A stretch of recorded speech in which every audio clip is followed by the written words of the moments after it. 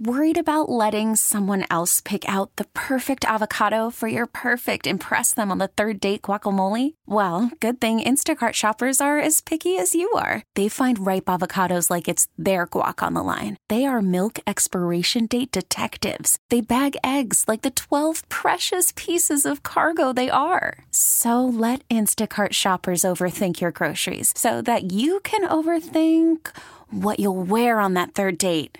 Download the Instacart app to get free delivery on your first 3 orders while supplies last. Minimum $10 per order. Additional terms apply.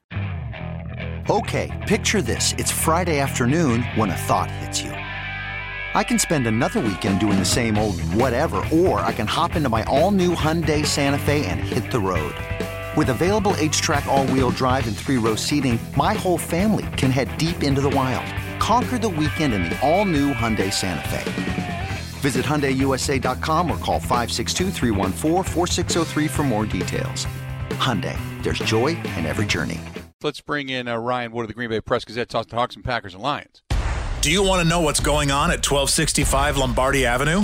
What's next for the Pack? Let's check in with our green and gold insider, Ryan Wood of the Green Bay Press-Gazette. Brought to you by Thomas Marola Law Offices. Divorce, child custody, and other family law needs. Go with experience. Go with Thomas Marola.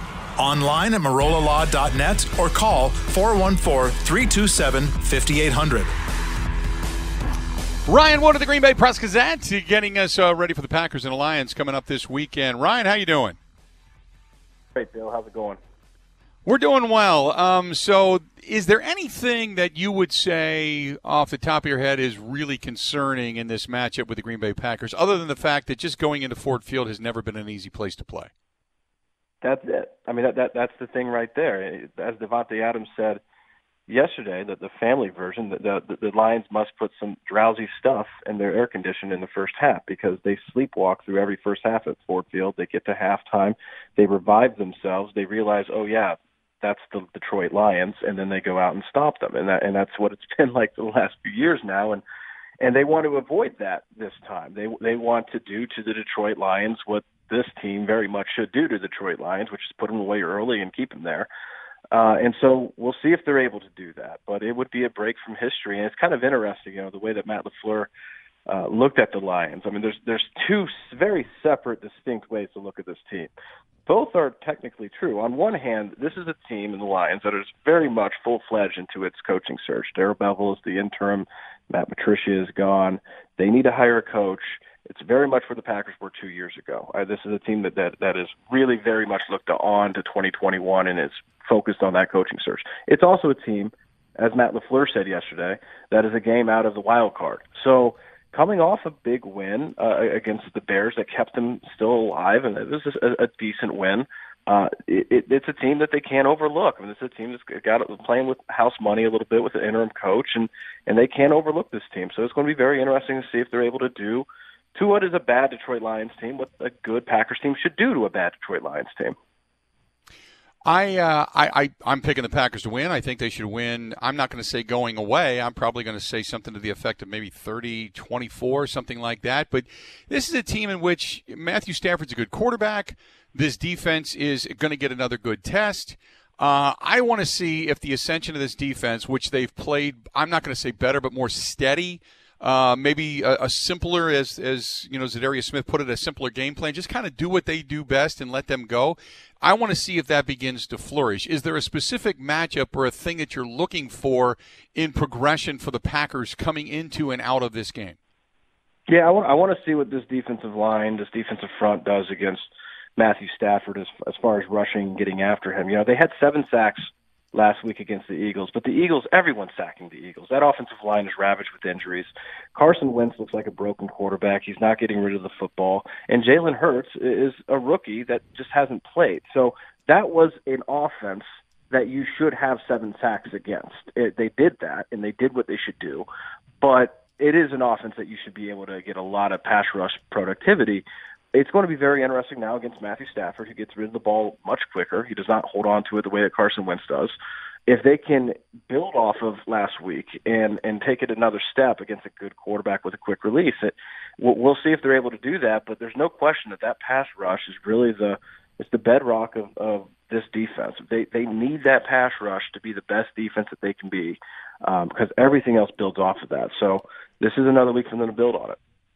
I look at another big game for Aaron Rodgers. I don't understand why he would not have a big game. This is a defense that is susceptible. The secondary, while they've tried over the years to bolster it, it has not been nearly as good as maybe they had hoped. I look for, again, a show on turf. They're able to move the football pretty well on turf, all except for that third quarter in the game against Indianapolis. The turf games have been pretty solid for them. I'm kind of anticipating the offense just to kind of keep hitting their stride, aren't you?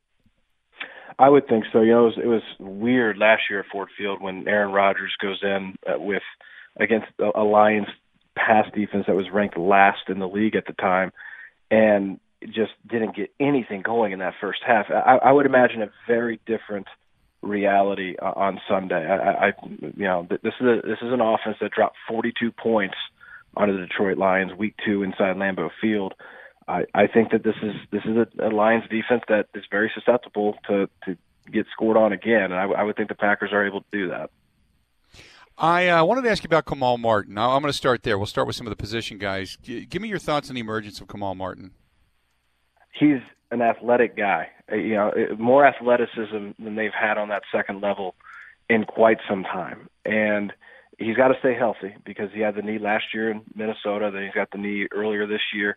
But for a guy who's missed quite a bit of football, he looks really good for a rookie. I mean, he looks like he's got his feet underneath him. He's not swimming when he's on the field. I think his pairing with Christian Kirksey has been impressive. Packers, Brian Gutekunst, they kind of continue what Ted Thompson did for so long, and it's not a position that they're valuing with the highest resources that they have. They're not going out there and drafting Patrick Queen in the first round, but it's a position that Brian Gutekunst very much wanted to add athleticism to, needed to add athleticism to, and it does seem like they've been able to do that. Talk also about when you talk about up front, when you look up front with this team in the trenches and you want to see if they win in the trenches, is it just because of scheme, the way they've been moving guys around and what they're doing, or the simplification of what it is that Preston Smith, Zadarius Smith, Kenny Clark asked for?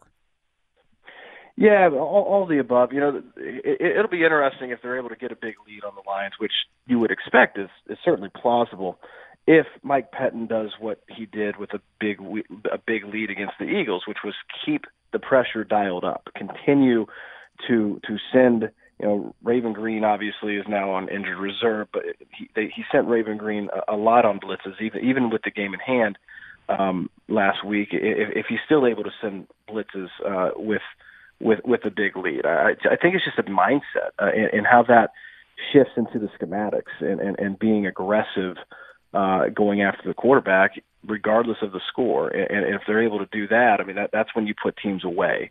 So I think it's for this defense especially, it's so important that they have that pass rush clicking. It's how they generate big plays. It's how they generate turnovers.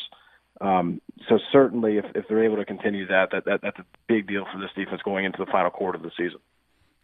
I love the secondary. I think, keeping Darnell Savage healthy, keeping Kevin King healthy, if they get how good do you think this defense can be? You know what I mean? If they really start to, and again, I don't want to I don't want to over pontificate about how good this defense could end up being, but I get a sense that they can be a little bit better than this to do more to support the offense as they start to really effort into the postseason, Here's the thing about this defense that just didn't make sense when it was struggling, especially early in the season. There's a lot of talent on this defense. And Mike Pettin, I know Packers fans have kind of had their wits in with him some, but Mike Pettin's a good defensive coordinator. He's not a bad defensive coordinator. He has a long, successful track record as a good defensive coordinator in this league. So you've got a good defensive coordinator. You've got a talented group really on all levels. It never made sense that there was the struggles that we've seen. I think two things. One, it's playing 4 quarters, because if you look at it situationally, when the game has been in doubt or in question in competitive moments, this Packers defense has mostly been pretty good. It hasn't finished games, and not just Mitch Trubisky and the Bears and giving up the touchdowns then, or last week on 4th and 18. I mean, it's been a pretty common theme, not being able to finish games, especially with the lead. And then even bigger than that, and I think we all know this, Bill, the fatal flaw of this defense is it will always continue to be stopping the run until it does. Right. Until they can stop the run, it's just not going to be as good as it can be. And that's the thing they haven't done in 2 years, and I don't know if they're ever going to do that. And you look out ahead, I don't know how they're tackling Christian McCaffrey. I don't know how they're tackling Derrick Henry. Those are that's the real issue with this defense. But as far as, especially in the pass game, as far as the talent, the coordinator, this should not be a bad defense. It should the floor for this defense should be average. When you mentioned being able to stop the run, I mean, obviously you've got Dean Lowry, you've had Anthony Rush added to this mix, big body. Kingsley Kiki's been playing better as of late. Do they have enough up front, do you think, to be able to, if say they pull out of this nickel and dime, and let's do this. Has Mike Pettin, and I know we're running short on time, but has Mike Pettin ever explained why nickel and dime are kind of the live and die defenses? Yeah, I think that Mike Pettin, when he said last year that you can fly to Miami a lot faster than you can run there, I think that was very revealing of his defensive philosophical approach, which is that he's a guy that defends the pass. You defend the pass first and then the run. So if he needs to have more athleticism on the second level for the pass, he's going to do that. That's why athleticism at inside linebacker is so critical, because now they can go with a big nickel, which they did against the Eagles. They can have 2 true inside linebackers on the field instead of 3 safeties, and the more they're able to do that, the easier from a personnel standpoint is going to be to stop the run, because you just got more size. You need speed, but you really need size to stop the run. And so if they're able to continue that shift, that could be very helpful long term. Great stuff as always, Ryan. Appreciate it, pal, and we'll talk again soon, okay? All right, take care. There you go. That's our good buddy right there, Ryan Wood of the Green Bay Press-Gazette, joining us for a couple of minutes on the Schneider Orange Hotline. Schneider hiring drivers right now. You work hard. They treat you fair. 80-plus years. They've been doing it. Call them 844-PRIDE or go to SchneiderJobs.com. This episode is brought to you by Progressive Insurance. Whether you love true crime or comedy, celebrity interviews or news, you call the shots on what's in your podcast queue. And guess what? Now you can call them on your auto insurance, too, with the Name Your Price tool from Progressive. It works just the way it sounds. You tell Progressive how much you want to pay for car insurance, and they'll show you coverage options that fit your budget. Get your quote today at Progressive.com to join the over 28 million drivers who trust Progressive. Progressive Casualty Insurance Company and Affiliates. Price and coverage match limited by state law. You could spend the weekend doing the same old whatever, or you could conquer the weekend in the all-new Hyundai Santa Fe. Visit HyundaiUSA.com for more details. Hyundai, there's joy in every journey.